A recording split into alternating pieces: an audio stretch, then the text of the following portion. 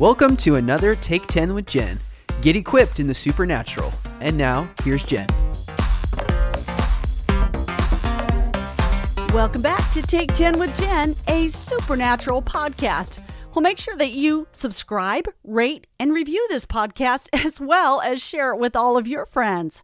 Now, we're going to continue in our series about the gift of discerning of spirits. That's the ability from the Holy Spirit to know the spirit behind pretty much everything, whether it's from God, whether it's demonic, whether it's of human origin.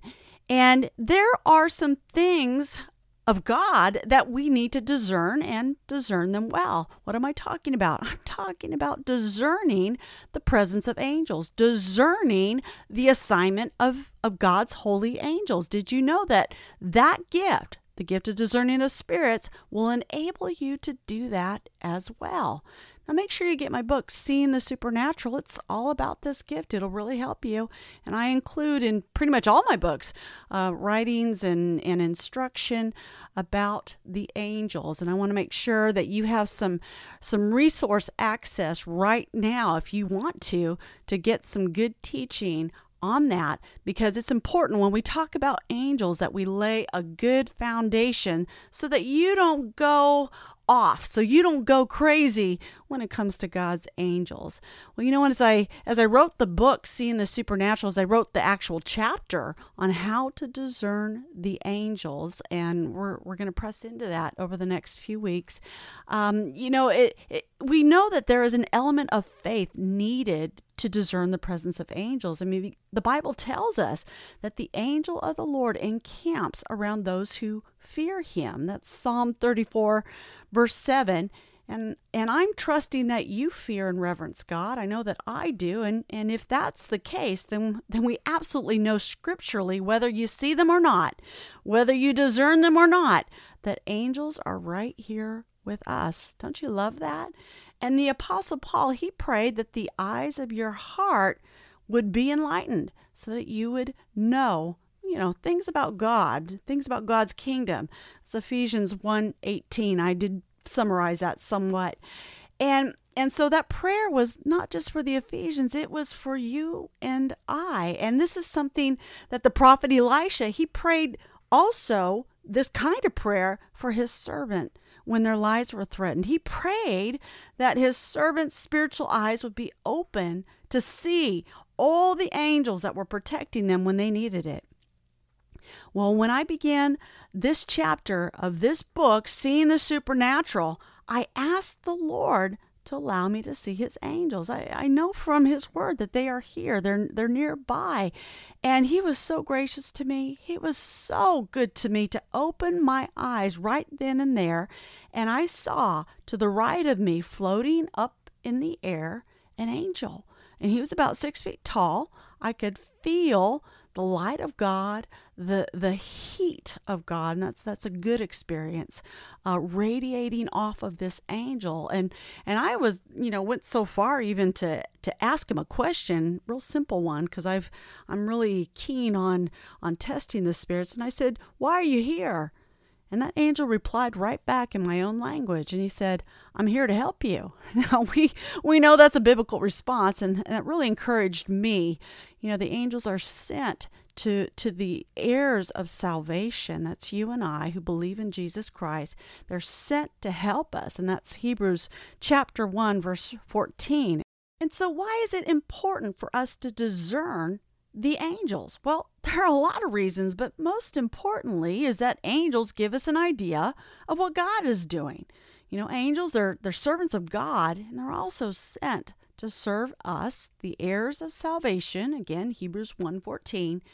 And they're sent to help us.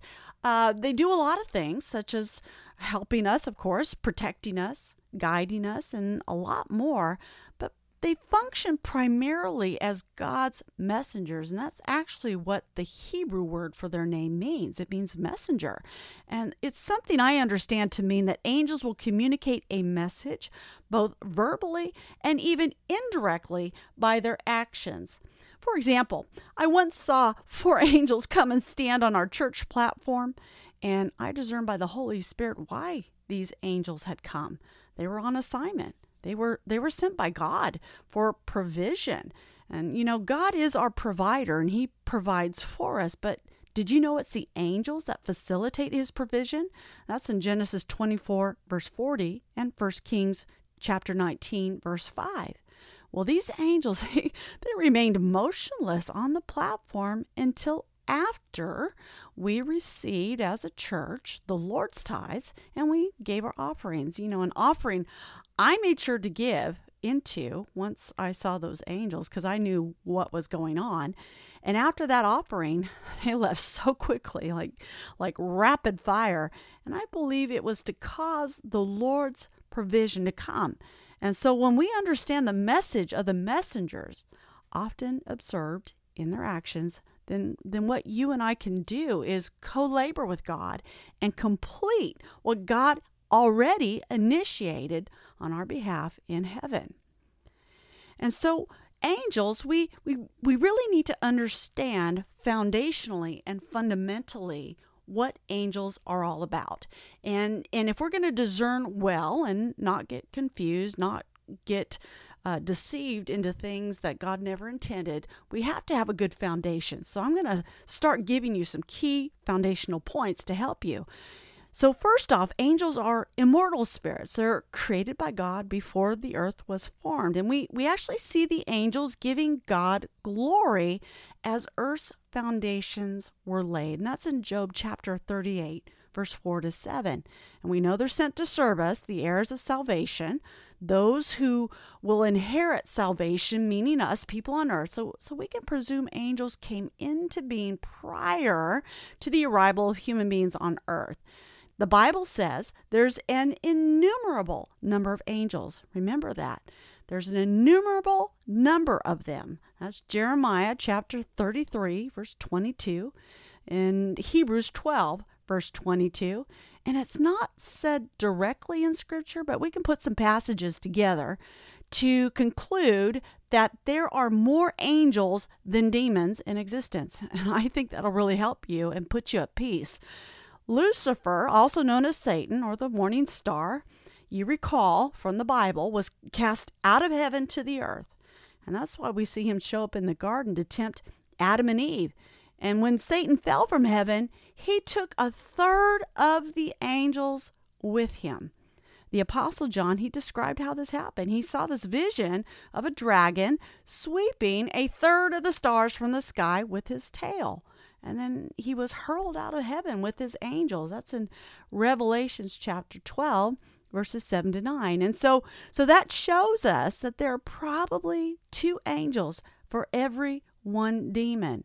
And well, if God is still inclined to create angels, there could be many more. Angels inhabit both heaven and earth, and they actually travel in between them. And we know this from the story in Genesis 28, where we find the Lord appearing to Jacob in a dream, and he was telling him about his generational promises and what's coming to him and his family. And so the Lord stood above a stairway that connected heaven and earth. And angels use this stairway to travel back and forth between both places. And then Jesus confirmed this detail, telling Nathanael that he would see the angels descending between heaven and earth because of him, referring to himself. And so why do angels go back and forth between heaven and earth? And that purpose is to serve God in heaven and to serve the heirs of salvation, you and I. And angels serve how? By performing a variety of spiritual and natural tasks. Remember, they protect, they guide, they reveal information, they provide, they arrive in response to prayer, they fight demon spirits, and they care for believers upon death. And a lot of people can cite experiences where they knew an angel had protected them because they either saw it or the circumstances were too miraculous to not have included the involvement of an angel. We had a lady in our church driving on the freeway, and all of a sudden the car stopped too quickly, and she couldn't respond quickly enough to the situation. And she said it was like in slow motion. And she said, I drove through the car in front of me. I passed through the vehicle, I passed through the person inside, and then to a clear space on the road, and without any damage or harm. And the person in the car in front of her saw what happened, And he got out of the car and he said something quite inappropriate because he didn't know the Lord, obviously. But he said, "What is that?" And a few other things. And he knew a miracle happened. She knew a miracle happened. And this right there is the work of angels. And so I just want to lay somewhat a foundation for you before we press into, in future podcasts, how to discern the presence of angels. Thank you once again for joining me for Take 10 with Jen, a supernatural podcast. Help me out. Get this podcast and other resources around the globe by going to jenniferevaz.com and hitting the donate tab. Thanks again for listening to Take 10 with Jen. For more resources and to become a partner, visit us at jenniferevaz.com.